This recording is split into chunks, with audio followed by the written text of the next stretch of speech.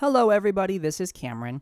I just wanted to say a quick note before the episode started that a couple of our members, including myself of course, went a little crazy with the strong language this episode, and we didn't mark them because we're dumb. I did my best to edit as much as I could, however, I can't guarantee that there's no language in this episode. So just a fair warning. Also, I'm very, very sorry for the outro track. I'm sorry. I really, truly am. Die, monster! You don't belong in this world! It was not by my hand that I'm once again given flesh. I was called here by humans who wish to pay me tribute. Tribute? You steal men's souls and make them your slaves. Perhaps the same could be said of all religions. Your words are as empty as your soul. Mankind ill needs a savior such as you. What is a man? A miserable little pile of secrets. But enough talk. Have at you!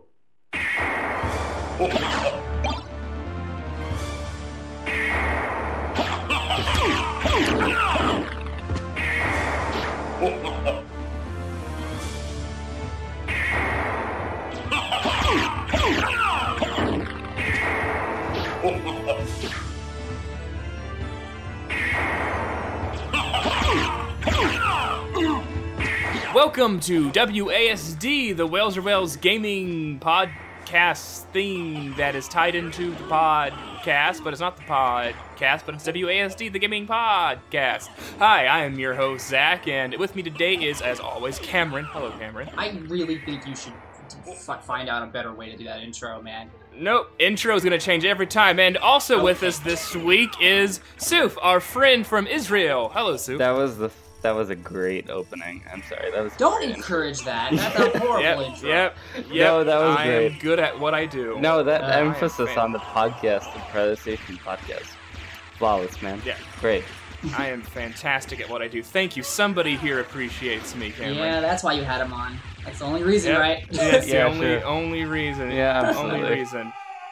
But yeah, so if you were just joining us, this is, as I said, the gaming show spinoff thing of the main podcast. It's not a regular show yet. It may be one day, but at the moment we're fine with it being a spinoff. So let's get right into things. Actually, let's just start with how we usually start with what people are playing. But as always, whenever we have a guest, we begin with them. So, Tzuf, what have you been playing? Actually, I've been catching up on a bunch of different things. Mostly, this is really sad, but have actually still not finished The Witcher 3, even though it came out 2 years ago at this point, right? Oh, geez, me neither. Yeah, no, it's been in my backlog for ages. After I put like 100 hours into it, and it's still not done. I have about 72. I'm about 72 hours into it, and I'm still not done. I'm basically. You guys have built more than me, man. It's kind of sad because I'm level 23 at Skellige, which is very, very delayed because I literally did everything that was available to me before then. But actually, the sad thing is I didn't actually do Gwent because I'm lazy, so that's a thing. Me neither. I never actually got into Gwent. Yeah, so that's really damn sad. But apart from that, I've been playing. You guys know Factorio, correct? I know of it, yeah. I don't. What is this? You know what Factorio is, Zach? Is it a factory but Latin? No, Factorio is a game about you building a factory that is supposed to be self-sustaining, basically. It's a factory but Latin. It's basically Roller Coaster Tycoon, or a sim game of the sort, except much more in depth and less about silly roller coasters, and less about the sim aspect and more about the actual puzzle aspect. Even I would say, like the management of it. It's almost a puzzle game in a way too, because you're trying to figure out how to do it with the least amount of resources and do it most efficiently in such a way that it would work well. So a teacher told me that Latin is similar to a puzzle, so it is a factory, but Latin. All right. Anyways, Okay. I have looked at that game many times. As a matter of fact, I almost bought it twice, and the only reason I haven't is because I'm afraid for my life. Because I feel that's exactly that game right there is exactly the kind of game that I get way into. And I used the example of Roller Coaster Tycoon earlier because I played the original Roller Coaster Tycoon nonstop for like a month on the same map, and I could not stop playing it until I literally ran out of room to build anything. And so that kind of game is basically a soul sucker for me, so I have not bought it for that reason. You actually really should be. That is definitely that kind of game. I think for pretty much everybody, but definitely for me sometimes. Anyways, that's another thing. I've actually also been playing. Do you guys remember Super Hot from when it came out? I do, yes. That game is that's actually great. Recently got the VR update. Yeah, that I think gave it a boost again. Sadly, I don't have VR, but I did only recently get it, so I've only been really recently able to try it. So that's a great game. Also, kind of a weird puzzly type game in a way.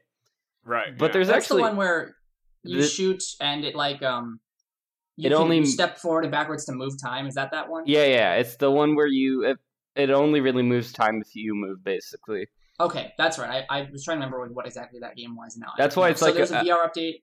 Yeah. For which VR units? I think it's. I believe it's only on PC for now. Yeah, it's for the Vive. But Cameron, the game will be on PS4 soon with support for the PSVR. Well, that will be something I'm getting then because yay VR. Yeah, Super Hot is great. Its plot is also amazing. So yeah, it has like a weird. It has like a VR weird, like a weird sort of like we are controlling you through the computer vibe. And making you kill people, but things. Never mind. I don't really want to spoil it because it's great, but yeah, it's a weird thing. Yeah, I'm excited to try it out, especially in VR. Anyways, there's actually been one game that I've been really excited about because it's great, and I've not played anything like it. There's this new game on Steam. It's actually free, and it's called Cloud Pirates. And it's basically a sort of, maybe you could call it it's almost like World of Tanks or like Robocraft or something, but with flying steamships in a MOBA type class system. That sounds like, what's that one game? Guns of Icarus? Anything is it similar to that? No, Guns of Icarus. The thing about Guns of Icarus is that it has a very team aspect where a team takes on a team is a ship. But in this scenario, one person is a ship. And a team is more like various ships, 7 ships usually it is. Oh, okay, gotcha. Yeah. So it's a really, really neat game where it combines actually really good MOBA style elements where every ship has its own thing that it does and goal and basically abilities as well, and also kind of like the arena type team fighting game that occurs in like World of Tanks and Thunder and War Thunder and the like. Me and Brian talked about this the other day that everyone was trying to jump on the MOBA bandwagon, and you had the 3 big ones, which were League of Legends, Dota, and to a lesser extent Heroes, and everyone was making their own MOBA, and we realized that all of them died pretty much. It was like, we're gonna make the League killer, just like the WoW killer, and it never worked out. And we discussed the fact that studios need to, if they're gonna do a MOBA, which is very popular, and there's an opportunity there for a good game, but not when it's just a League clone. If you're gonna make a MOBA, you have to give it a hook or something that differentiates it from something else. Smite was third person, yay. Battleborn was just like Overwatch, so no one bought it. It's like you have to give your game a hook, and that sounds like that game. What was it called again? Cloud Pirates. I'm gonna look that up when we get done here. Cloud Pirates. It sounds like it has a hook that makes it way different from traditional MOBAs, but also is a little similar as well. Which is by the way, nice. I kind of forgot to talk about this, but it is one of the most light and fun games that I've like. It just has like a really fun aspect to it when you play it. It feels really fun. Like if nothing else, it feels amazingly fun to play. Is the fun from the simplicity of the gameplay or from the Yeah, atmosphere? kind of the players around you? simplicity. Like it's both simplicity and kind of the general atmosphere and and the brightness and vibe of the game. But it's also like always really like because it does rely almost entirely on like it's a really both skill based and like it's both skill based and it has like a lot of features that allow it to still to still be fun if you're a no kid because like it's really cool when you're able to do and accomplish things that are like you're not meant to be able to do and you like get away with some insanely stupid thing like getting away from like a giant bastion ship or something with like a small tiny healer or something like it just oozes the sense of fun that is really I haven't seen with many other games at least. So well, that's really kind of cool. I mean that's the similar vibe I get from Heroes. Now, of course, you can have bad teammates, which make the whole experience a lot worse. But in general, it's simple on the surface. You can jump in and play as pretty much any hero. And that kind of gives this vibe of like, hey, anyone can play it, and that's pretty cool. And then it's only when you really start digging deeper that you realize that there's a lot of different ways to build characters, specifically how they're building quests on newer characters. And it's like, oh, I could do this, and that will empower this move. And I kind of get that same vibe from Heroes that you're getting from that game, is that it's just like, it can be serious if you really want it to be, but there's a lot of just pure fun to be had if you are looking for just that as well. So it's kind of a rare commodity in multiplayer games, and that's cool that it shows up in that game. Yeah, I don't know. I think like I don't see that in Heroes way too much because I actually have like a stigma about MOBA games and how competitive they are. After all, I've been a League player for a good amount of years at this point, and I've played way too much League.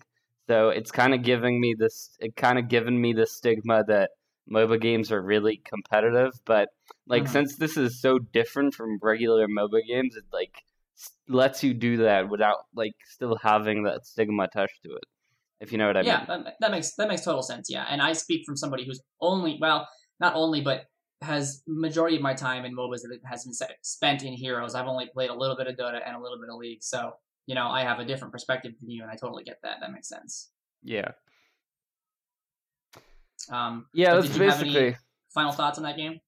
No, that's basically it. Okay. Did we play anything else? I have played other things, but I've played way too much to actually talk about everything. So that was the main highlights of the last few weeks for sure. Well, cool. I'm gonna go look up that game that you. Also the free to play model is great. It's basically only like customization options, which you need to pay for, so it's great. Cool. That's always good to hear that it's not. And like the way you actually get better ships and like is really cool because basically what happens is you get XP every time you achieve something in a match, and then what happens is basically you can use that XP to research better components for your ship, and if you use enough XP to research components, you can get the next tier of ship. Oh, cool. Yeah, I got it here on Steam. I'm going to put a pin in this and maybe try it out once I can stop playing Heroes, because I play a lot of Heroes. You definitely should at some point. Anyways, cool. So I guess who's next? Great, awesome, Cameron, because you are the most fascinating person that I know when it comes to video games. You're playing nothing but an eclectic collection of games from every genre and kind. What have you been playing, buddy? You're being an asshole, but I have been playing a large variety of games. So, okay, I have been playing in no particular order: The Surge, Batman: Arkham Knight, More Heroes, Persona 5, and Doom. So take that in your pipe and smoke. Wait, More Heroes? More Heroes. I know it's hard to believe, right? Do you not mean No More Heroes? More Heroes as in Oh, I'm sorry. I'm dumb today. More Heroes of the Storm. No, Yeah. I mean, No More Heroes is a good game too, but I haven't been is. playing that recently. No, it's just like, I'm sorry. I'm dumb I guess today. actually that game wouldn't be that amazing. It's fine. It's a weird game. Anyways, so I'd like to start with The Surge because I've been wanting to talk about this for like 3 weeks and we haven't had WASD. Yeah. I want to hear about this because you are a weirdo who is all like, man, this game is better than Souls. And I'm like, that's impossible. But well, okay. Tzuf, have you played any Souls games? I have played some Souls Which games. ones? I have played both Souls 1, almost to completion. I have played most of Sultan Sanctuary at this point. I've played some Souls 2, but not like a lot of it. And I have tried out Surge. Okay, so would you say that you are a fan of the Souls formula? Not really. Okay, cool. I'm sorry. It's like not No, something. No. Like, yeah, that is actually totally fine because because Cameron is also not a fan. No. I'm the only one. I'm actually like the only person in the entire group who obsesses over these games. Well, that's true, but let me explain myself. Okay, so I have played every Souls game, from Software. I've played Demon's Souls, Dark Souls 1, 2. Well, I haven't played 3. Excuse me, I have not played Dark Souls 3, but I played Dark Souls 1, 2, Bloodborne, and Demon's Souls, and I've got a very decent chunk into all of them. Especially Bloodborne, where I was fairly close to the ending. 1 or 2 more bosses, 2 or 3 more bosses, and I would have been done with it. I always stop.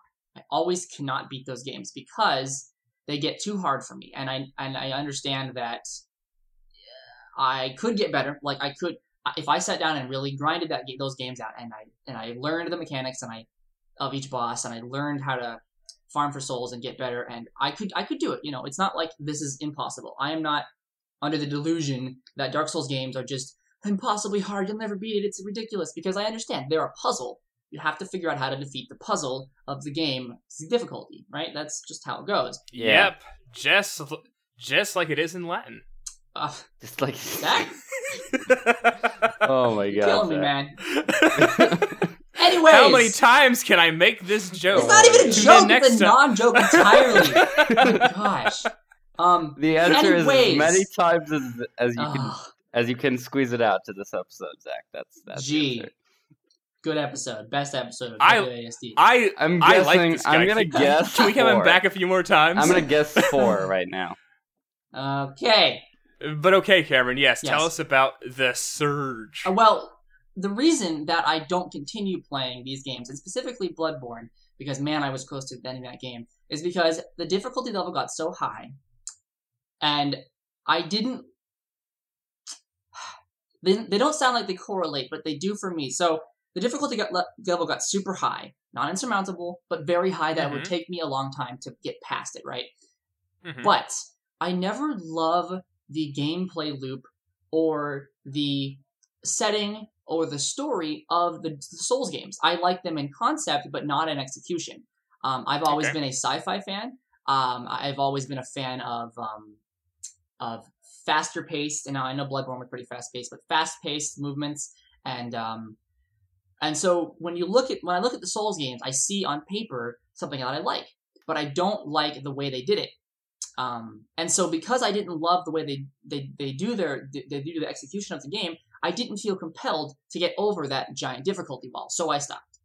And that's a flaw with me, obviously I just don't like that specific thing they're doing. So, but I love the idea of a Souls game. So I've been keeping my eye out for... By the way, Cameron, I want to ask you. Did you stop playing Bloodborne after getting kidnapped to the dungeon area? Or was it later than that? I can't remember exactly where it was in the game, but basically I stopped playing right as soon as the enemy started regenerating. That's when I couldn't do it anymore. I think that's... Right, yeah, no, Cameron actually told me that he actually got to the Nightmare Frontier. Oh, he did get to Nightmare Frontier. Okay, never mind then. Yes. Yeah.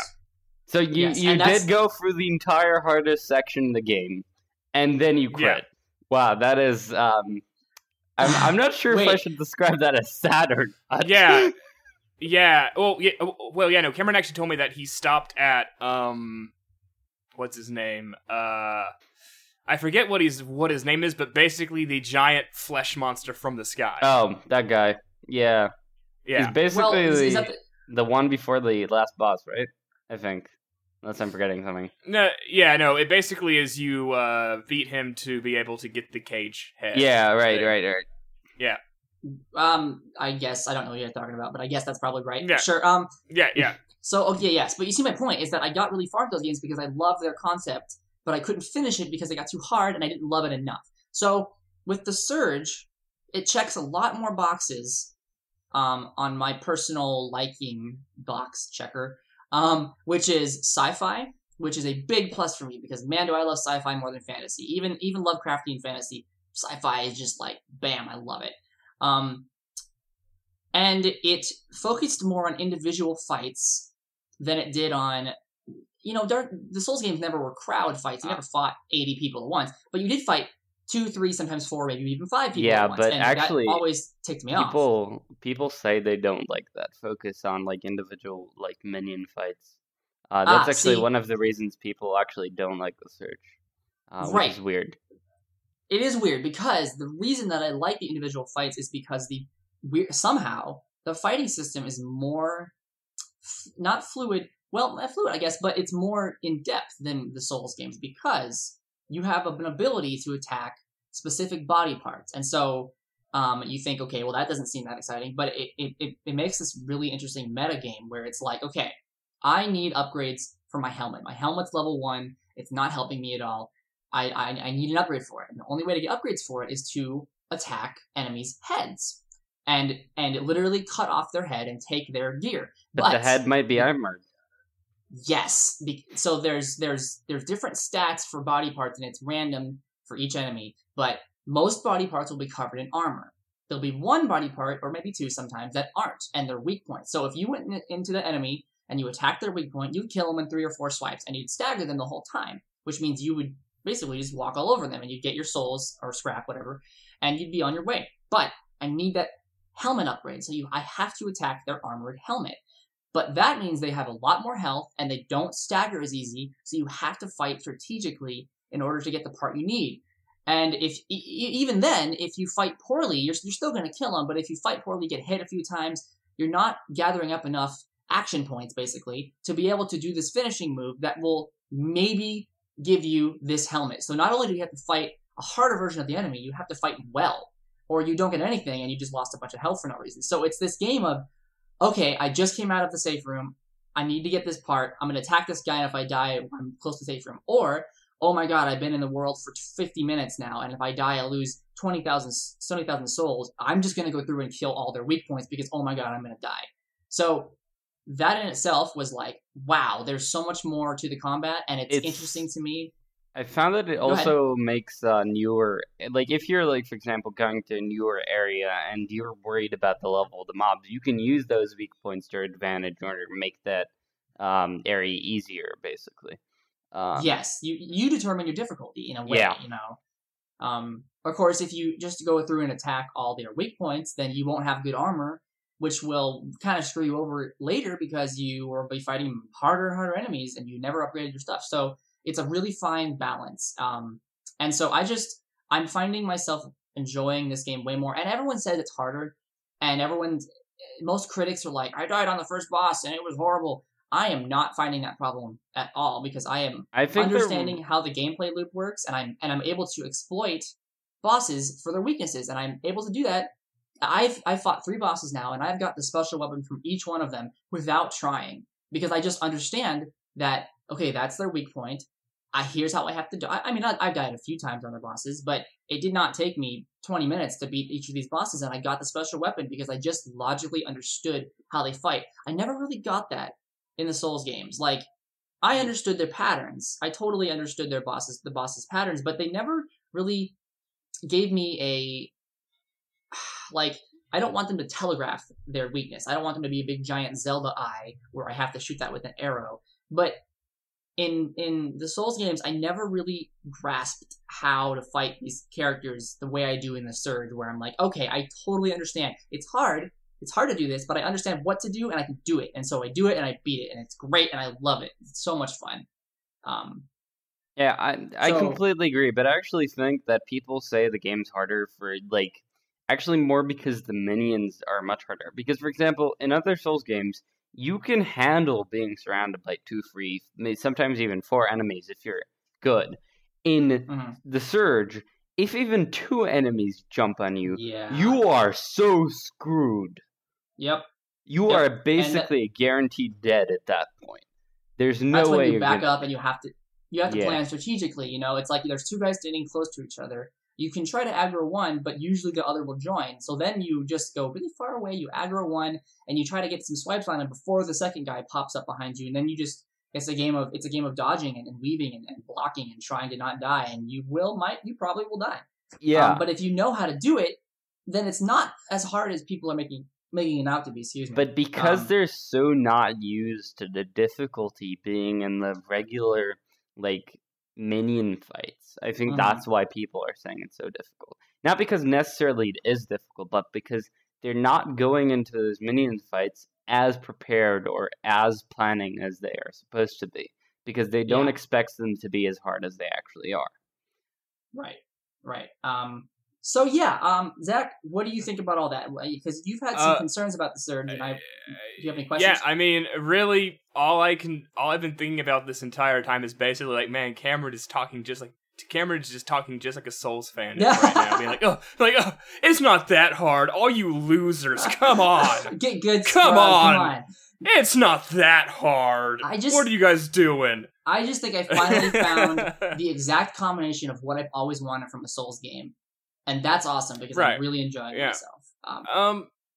For me, it's I don't want to say much because, obviously I haven't played it yet. So, I don't want to just, be on my high horse and be well, Souls games are superior anyway, nonetheless. Right. Even though I feel in my heart of hearts that they probably are, at least for me personally. But I don't like some of the stuff that you've mentioned. I don't know.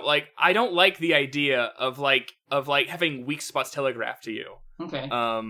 I the reason why I actually enjoy Dark Souls bosses, which I've actually had this issue with other people that I listen to on podcasts who mentioned that they don't like the big monster bosses in Souls games, compared to the one-on-one with with a humanoid in Souls games, is because the humanoids telegraph their moves more. And the big monsters just sort of are basically to them just giant damage sponges or whatever. But for me, it's I like that idea of fighting something that seemingly has seemingly has no weakness, right? Because for me, narratively, the narrative in my head is that I'm just this little tiny knight who has no chance, right? And yet I somehow squeak by. Granted, after you get once you actually figure out how those games work, Souls games really aren't super difficult. Zachary, that's tied into if there's one thing about Souls games, it's that it's actually about disempowerment instead of empowerment. That is the entire arc of Souls games, is literally disempowerment.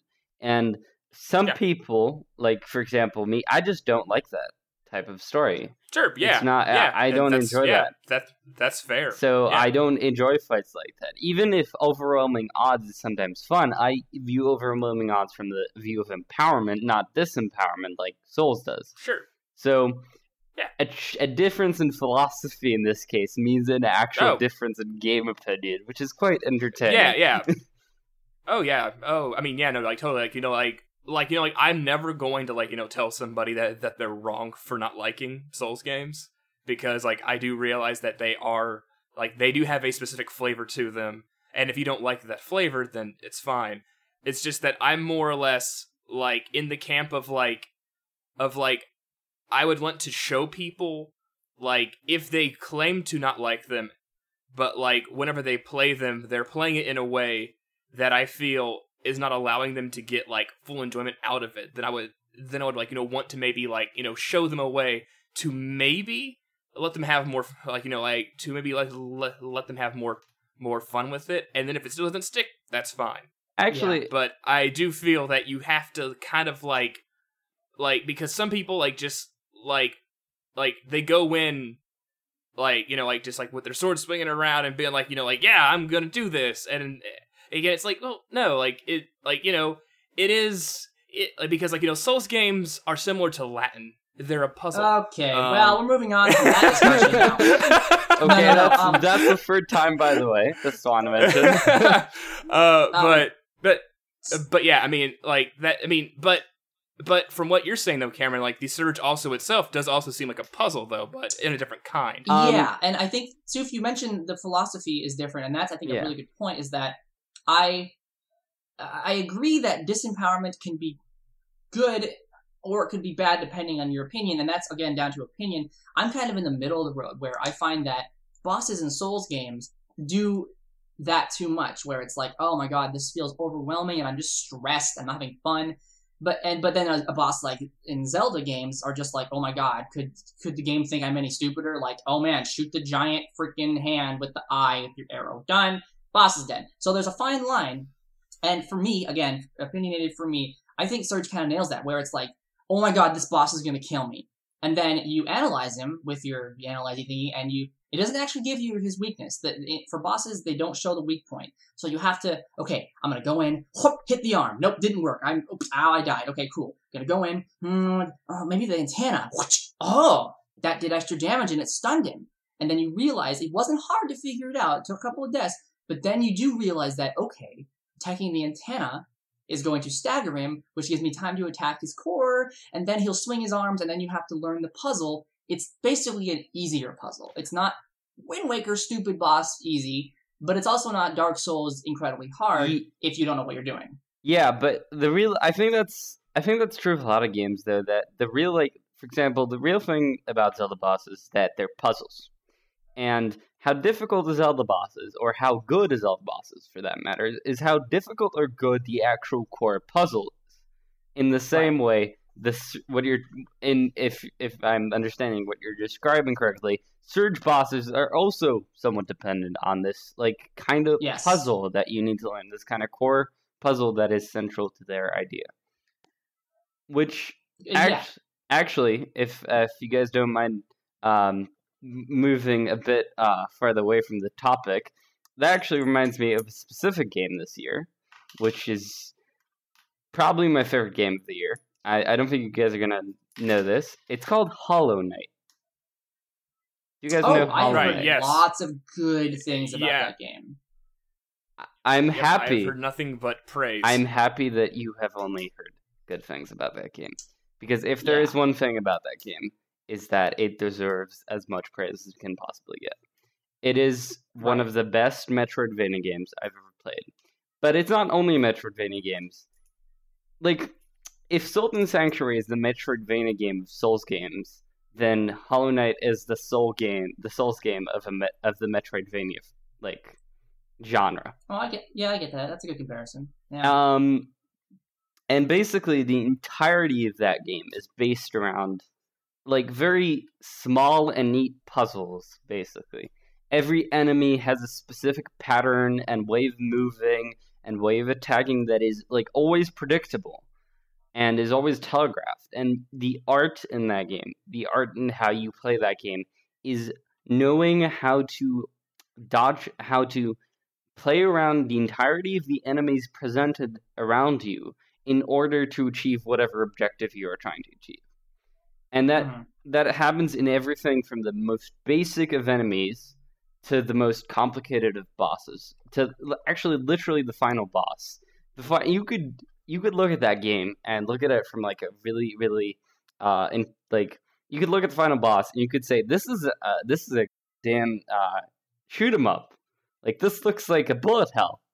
And it kind of does in a way, because it's it has this element of basically being sort of a puzzle in the way that it is something that can be predicted and is supposed to be solved in a specific way, but has multiple ways of solving that, because you can use your abilities in so many different variations and combinations that can reach the same solution. So, or different solutions for that matter. So it's there's the design of that game is amazing. If you guys understand what I'm trying to describe here. No, I was going to say, you hit the nail on the head earlier, I think, when you said that they're a puzzle, and the good games are like most enemy encounters. Actually, if you think about it, really close. Almost every enemy encounter in every game is a puzzle in some way. It's just that the best games make the puzzle really, really well. And so Hollow Knight is based around that concept where every enemy is a puzzle, and apparently it does it really well. For me personally, Zelda does some puzzles right, but the boss puzzles are usually a little weaker, on the weaker side. And then, of course, Souls has their own brand, and the Surge had its own brand of puzzles that kind of just appeals to whatever your exact liking of those kind of puzzles are. And so for me, like the game like the Surge hits those puzzles perfectly, but for Zach, it's Souls, and for you, it's Hollow Knight, and it really just depends on what exactly you like. And man, do I want to play Hollow Knight, because it looks really cool. I got so much stuff I'm playing already that I can't do it, but I know that's really good. It took me like 40 hours to complete it, so yeah. And that was just my first run. That was just my first run. Persona is just ruining everything.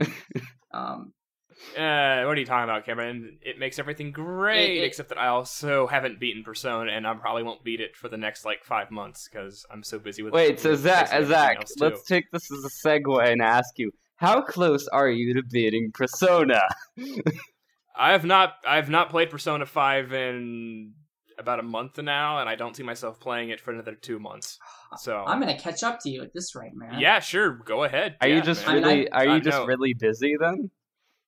Yeah, I'm really busy, and I'm having to review a bunch of games lately. Like, I've had to review 3 games in the past month. Okay. Anything you haven't talked about yet? Weeks.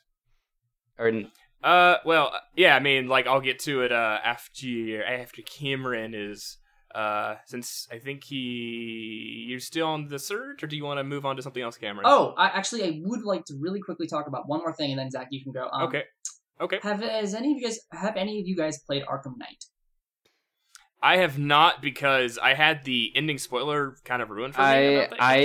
And I called it, and I hated it, so I'm like, nope, don't want to play it. Well, actually, yeah, I called it before it came out. Like, I'm one of these people that is somewhat obsessed with that kind of thing. I'm sorry, I'm pretty sure that the spoiler you're discussing is not really a spoiler, because they say it's the first line of the video game.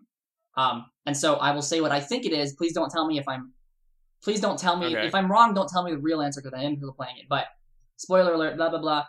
The first line of the game is, "This is the story of how Batman dies." Nope, that is actually not. No. Okay, well, good. And also, I'm not going to say anything. Actually, never mind. But that is not really accurate. Let me just say that. Okay. Yeah.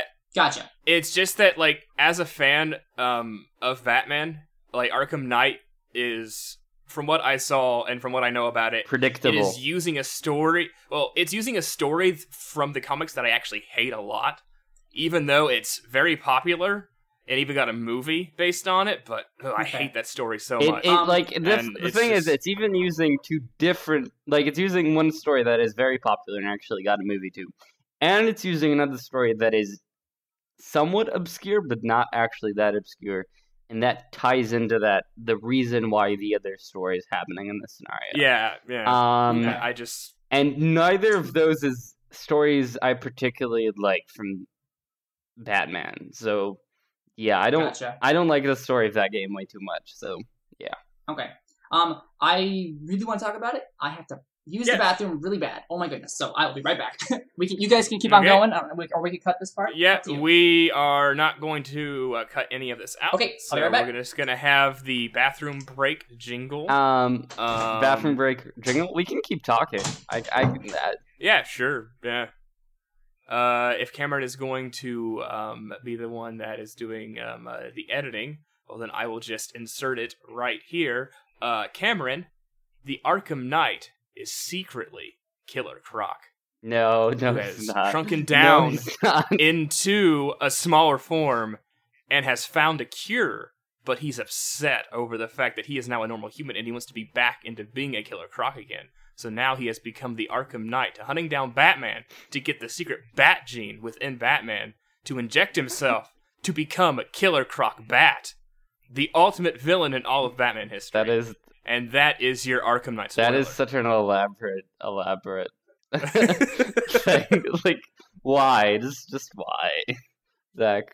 For comedic because effect. that would be For comedic effect. that would be a better story. That would be a better than story. what they are. That would be a better story. Than what they're using. Actually, I kind of find it funny because the reason why I don't like the actual story of what we're talking about, which is actually I don't want to say, so never mind. The reason why I don't like it, but yeah, I know, is because of that same theme of disempowerment. Because really, that entire story is basically about disempowering Batman as much as humanly possible, and saying you are a figure that nobody cares about, and you are terrible at everything you do.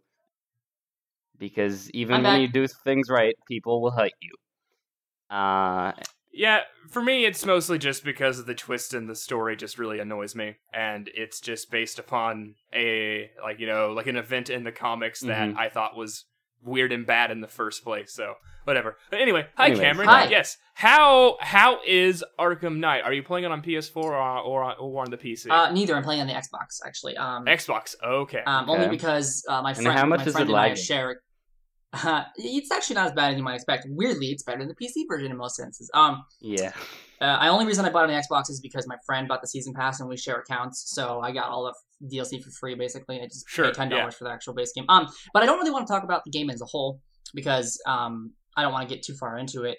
I like the game. I think people who like the Arkham games will like it if they can stomach the Batmobile combat. But besides that, I want to talk about specifically the open world because I think it's probably one of the best executed open world systems or whatever since open world games became kind of the Rockstar formula, right? Of going from point to point, doing missions in a little set area or somewhere in the open world, and just basically following my point. You're saying it's one of the best or the best? I mean, I'm struggling to think of one better besides maybe Breath of the Wild. If you say the best, I will point to Breath of the Wild and The Witcher 3.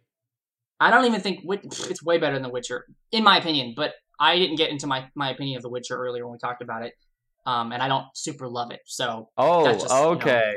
Blasphemy. Yeah. I'm calling blasphemy. No, just kidding. No, it's definitely not as good as Breath of the Wild, I will say that. It's definitely one of the best implemented open worlds, and here's why. So, you're given this open world, right? And it's like, go do this thing. And it's like, okay, cool, this is a regular open world concept, I'm gonna drive there or fly there or climb there. It's like, okay, cool. And then you get a phone call and it's like, Batman, the firemen are being held hostage, go take care of them, and you get a waypoint. You're like, okay, cool, this is just a regular open world. And then you go to do the fireman thing and you go do a couple of missions, and then all of a sudden your mission log is very empty, and the only thing you have is your main mission. And you're like, okay, there's no side missions or anything. And it's like, okay, cool. So you go do a couple of missions, of main story missions, and all of a sudden you Cameron, can I predict what's going to happen, please? Because this will tie into a point later. What's going to happen is you're going to go walk somewhere, and then what's going to happen is, out of the blue, you're just going to get a random side mission that has actual story and lore connected to it, or is connected to one of the side villains that exists in the game, and you had no interaction in trying to get that mission. Am I correct in saying that? Sort of. It's not a random phone call, and I think that makes it the biggest difference, is because it's a random voice. And so, for example, if I'm doing a main mission, all of a sudden I hear just literally not even a radio or a phone call. You hear from the street. You hear some thugs talking about the firemen that we discussed earlier, and they might give a very vague idea of where the next fireman is being held hostage, and then you have to go search it yourself. But the most fun part is, it's like, if we're going to save, I don't know, Oracle from whatever, blah, blah, blah, and then all of a sudden you want to switch gears to the fireman, Batman will go, Oracle can wait. I need to find this fireman before he's murdered. And then we'll go do that, and then we'll investigate that. And then if you need to switch back to a different mission, Batman will go, all right, that's enough of that. We need to go do this next thing. And so it's very small little touches, but it makes the game feel much more interconnected. and not just you're going from waypoint to waypoint. You won't have the next mission objective until you find it, or it finds you. It's not just some magical waypoint that appears on your HUD. You don't have magic vision that points you in the correct direction where it says 75 meters to the next area. It's all fluid. And that goes really well with the fact that the whole game takes place during one night. There's no cuts. There's no sequences where you're not controlling Batman. Well, I mean, there is, but they don't cut from that. Everything happens within the same time frame. So if you were to play that game from start to finish, Cameron, you would never have a cut, and it's wonderful. Cameron, just wait 1 second. So basically everything that made Arkham City good, but with vehicle chase scenes and a little bit better technology. Yeah, and I think that's awesome, because Batman Arkham City, now it's been a while since I played that game, but to me, the city was too small, and it kind of felt like you were cramped, and it wasn't much exploration. But Arkham Knight City is much bigger, and there's a lot more ways to interact with things in general. Like, you can just do a side mission in the middle of your main mission. You're never locked out of the city unless you're in a building or something like that. And I don't know. It just, the fact that I love the fact that it takes place during one night. There's never a cutscene. City did too, by the way, and so did Origins actually, and so did all of the games took place during one night. Actually, you might be right. Honestly, it's been a while. Yeah. But the main thing I'm trying to get across is that it does all of those things correctly and better. It polishes it all to a shine. It makes it feel interconnected and so fluid, and it just takes basically it takes the accumulation of both games. I'm not counting Origins because I haven't even played Origins. Both of those games, and it makes them all much more fun to traverse. The Batmobile is great, and it's I don't know. It's like you look at Grand Theft Auto 5, and the open world pales in comparison when it comes to story missions to the Batman games, because it's just go point A to point B, drive there, do the thing, drive there, do the thing, drive there, do the thing, go bowling once in a while, I guess, who cares? And Batman just does it so much better, and I'm really appreciating that. So. And you didn't feel like you didn't feel like there was an overemphasis on Batmobile sections, or like there was like overuse of that or anything. It really depends on if you like the Batmobile sections or not, because for me, I like them. I think it's really fun to be able to use your Batmobile as puzzles. It's this indestructible car, well, not completely, but mostly indestructible car that can go crazy places that cars shouldn't go. You need to use it for puzzles, you need to use it for fighting, and for me, personally, I really like it. Now, if you didn't like the Batmobile sections, you should not play this game, because there's a lot of it. It overstates its welcome if you don't like it. If you do like it, then it does not overstay its welcome personally. So that's kind of like the bottom line of that game, is that if you like the first two games, but you don't like the Batmobile, you won't like Arkham Knight. If you like the first two games and you do like the Batmobile, you'll love Arkham Knight. And it's sad that it's so polarizing that they decided to go that route, and maybe alienate so many fans of the first two. But I really enjoyed it, and I'm really, really enjoying that game. It's a lot of fun. Yeah. So actually, okay. So I definitely get that. By the way, the reason I was predicting that is because in City, that is literally what happens sometimes. You go to, basically you're trying to get from one objective to the next, and sometimes on the way, like something happens. You hear like a few thugs, or you get a phone call, or you hear over the radio, or you hear a phone call ring, or you even hear like a shot take place, and like that starts entire chains of side quests that happen completely naturally and happen at all times during the game. Yeah. And that is actually one of the best things about City. So I was basically trying to say, okay, that's probably the same, because that is such a good feature that it would make sense that that's the case. You know what I mean? Yeah, so, no, and you're right. And I think the only thing Knight does differently is that it does it more that way. Less waypoints, more polish on the systems in City, and to the point where, again, I think it's one of the best open world games that I've seen in a long, long time. So, yeah. Yeah, okay, cool. No, because I like remember the Deathstroke and Hush side quests as being some of the best side quests I've ever done in a game, because they are so, like, they not only do they make sense and are integrated so well into the environment and atmosphere, they're also really good, like, lore and story wise, because they involve like really good old Batman themes, like regular Batman themes and the like, and it's like It's a really good. Yeah, there's no question that Rocksteady developed Batman games have all been, except if you don't like the Batmobile, have all been incredibly high quality and really surprising of so high quality. You know, everyone thought that the Batman Arkham Asylum, and including myself, I'm guilty of this, thought it was just going to be a crappy movie tie-in, and when I first played it, I hated it because I wasn't giving it a chance. And now that I have, I realized that all three of those games are wonderful games, and I encourage anybody who can deal with the Batmobile stuff or even like the Batmobile stuff to play Arkham Knight, even if you got a bad taste from it. Now I understand you guys didn't love the story beat, and I get that. I'm really enjoying the story beat. I'm also not a big comic book fan. I watch the movies and play the games. That's about it. So for me, it works really well. I totally get that if you guys don't like it. But anyways, I've been talking for a long time, so let's move on. Zach? Yeah, and Yeah. Hi. Yep. Hi. I'm here. You are. so Zach, I'm the host, and I should be hosting, but I'm not because I'm lazy. Yes. No. Okay. I think it's more because me and Cameron are like talking about things.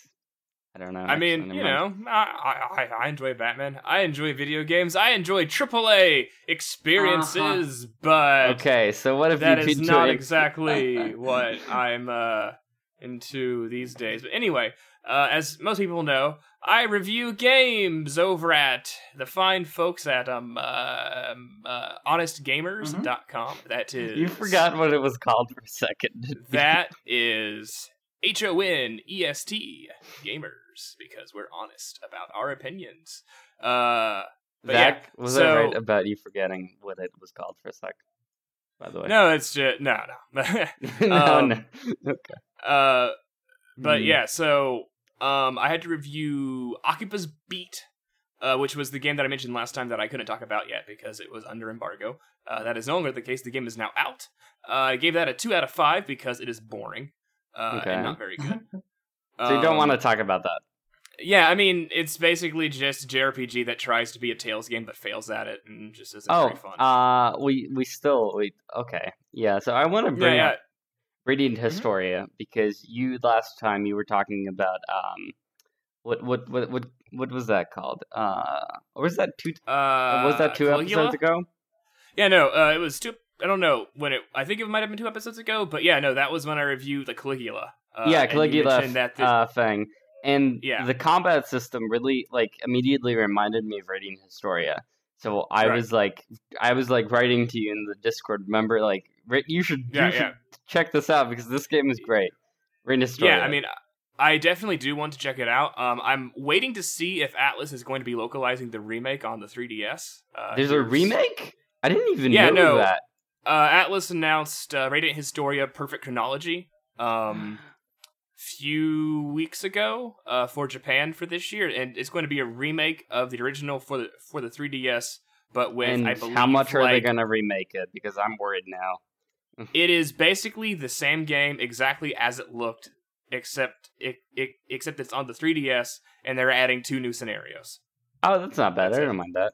Yeah. That'll be out. Yeah, that is, by the way, one of the best JRPGs I've ever played, probably. Because that game is phenomenal. But I've heard nothing but great things about it. I definitely do want to check it out. Here's hoping that we get the 3DS remake. But if not, the original is still pretty cheap, so I can just pick it up then. That is true. But yeah, I finished up Akiba's Beat. Whatever, 2 out of 5. And then last week came out my review for Dark Rose Valkyrie, which I gave a 4 out of 5 because I really liked it. That is a PS4 game developed by Compile Heart, people who make the Neptunia games. But this is part of their making serious RPGs for serious gamers. Well, I'm sorry, the Neptunia games are not that unserious. They're joke games, but they're still not that unserious. Yeah, no, I actually love those games. Yeah, those games are great.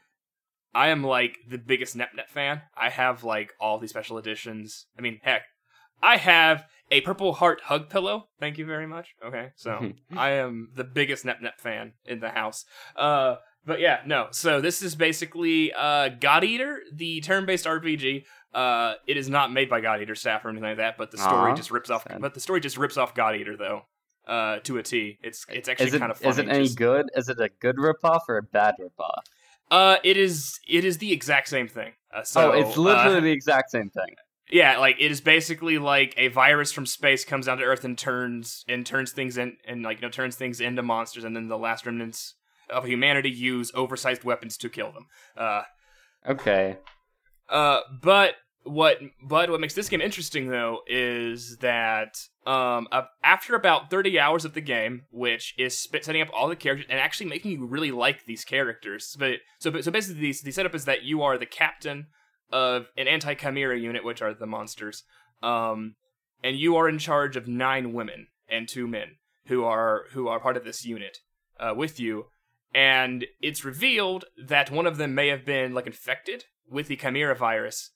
And so then it basically becomes this game of you trying to figure out who has been infected, because they are actively leaking like your position to the enemy. They're like actually doing traitor-ish things. Yes. Okay. And so basically at that point, after you've spent so long really, really getting to know these characters and really, really like them, the game basically tells you, so find the traitor and then kill them. Okay. And so it although you don't really kill them, you basically just get rid of them to the point of where you lose that character from your party for the rest of the game. And you can make a mistake.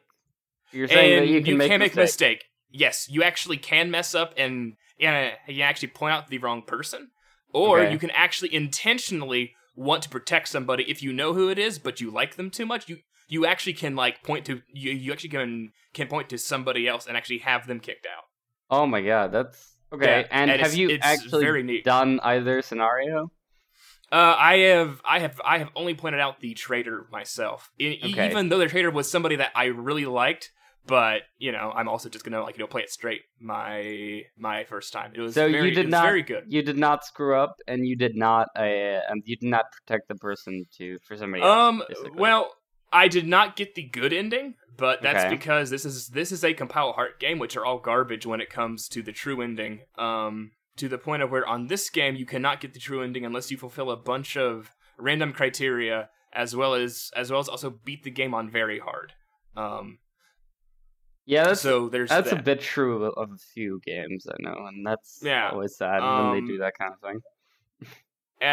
But really, the thing that I enjoy the most about this game is the combat, which is basically Grandia style combat, to where basically you have everybody in your party, and then all the enemies are moving up a bar, and then basically once they hit the middle of the bar, they can then choose what to do. But in this game, though, what they have is that every action has a level tied to it, a level 1 through 4, and depending on the level, the strength goes up with the level, but also the time needed to do the action. Also, isn't that basically Final Fantasy VI combat? It's a twist on the ATB system, which you saw in 6 and 7 and 8 and 9, but it's more similar to the Grandia series, though, to where basically where basically also you can interrupt and delay the turns of the enemies, to where basically if you hit them, their portrait will actually stop moving. So agility is a lot more important than most JRPGs. Yes.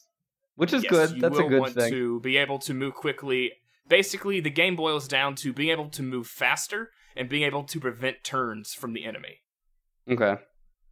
And also the game rewards you for killing everything in one turn. So the game does encourage you to also basically overpower everything. Yeah.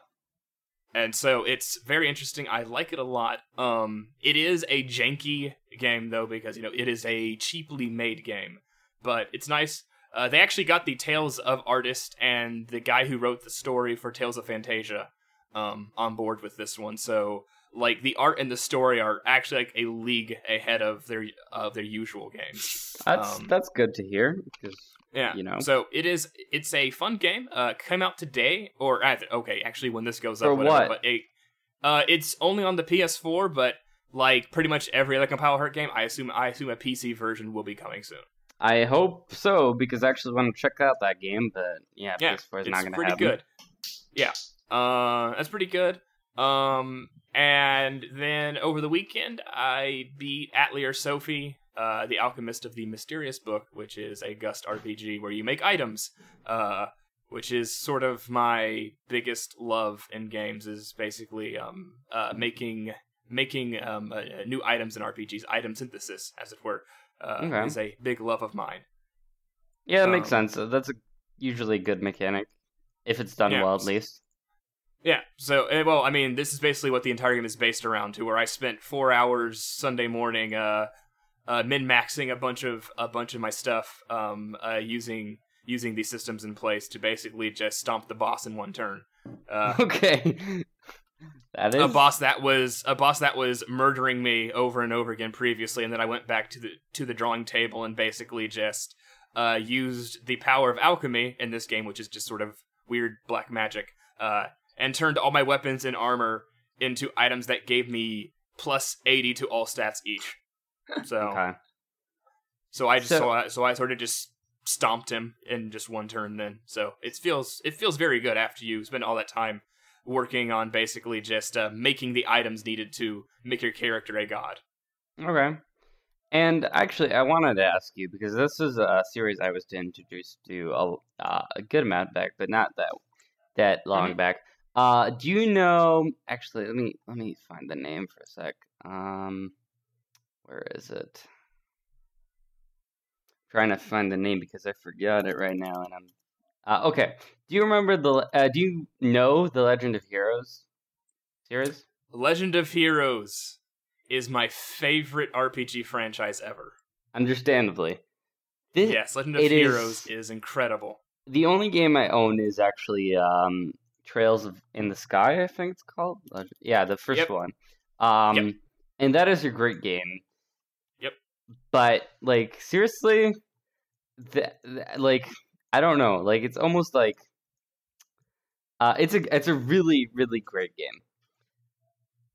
But I don't know if I would want to play another one of those. It's funny in that way. Whereas I have now spent like probably close to like 800 combined hours across all of the games now. Seriously?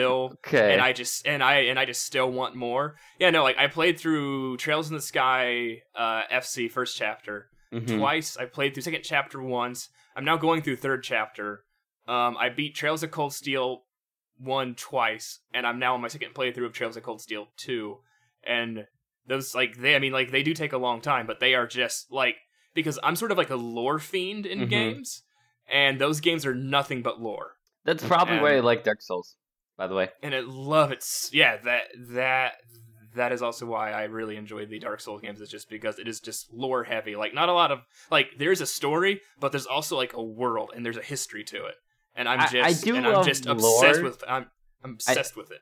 Yeah, I do love lore, but I actually don't like the handling of lore in both Dark Souls and actually Trails in the Sky in this scenario, because I don't know, it just doesn't appeal to me in the same way. I can't really describe it. So yeah, it's a great game, but I would not play any of the other ones, sadly. Yeah, that's fair. I have a lot to say about the way the Souls games handle their lore, but I won't get into that today. I just thought I'd mention it. Because we are pretty much out of time. Yep. Yeah. Because I need to get going.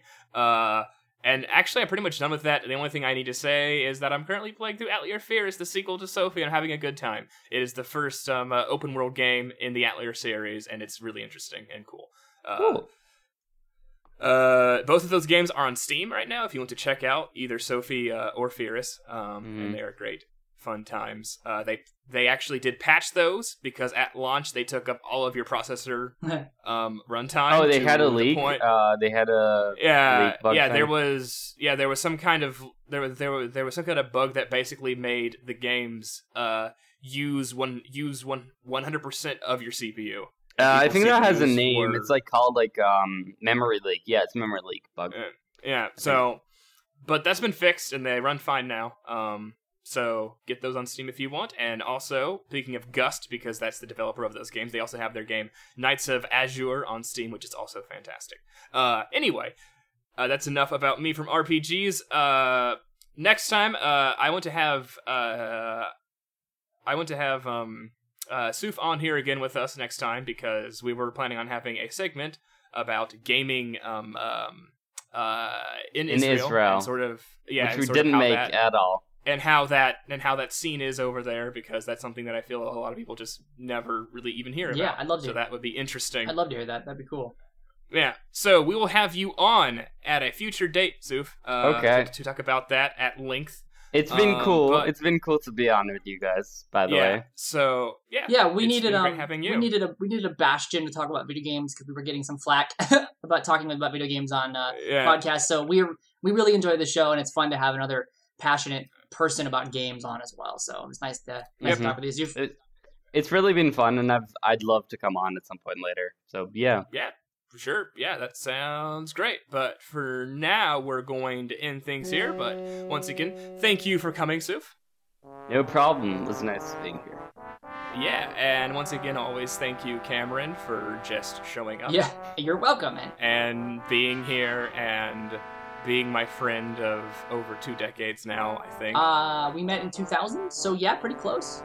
Almost 2 decades. Yeah, we're old, dude. Long history there. So old. I'm almost 25. Dell 90 watt AC.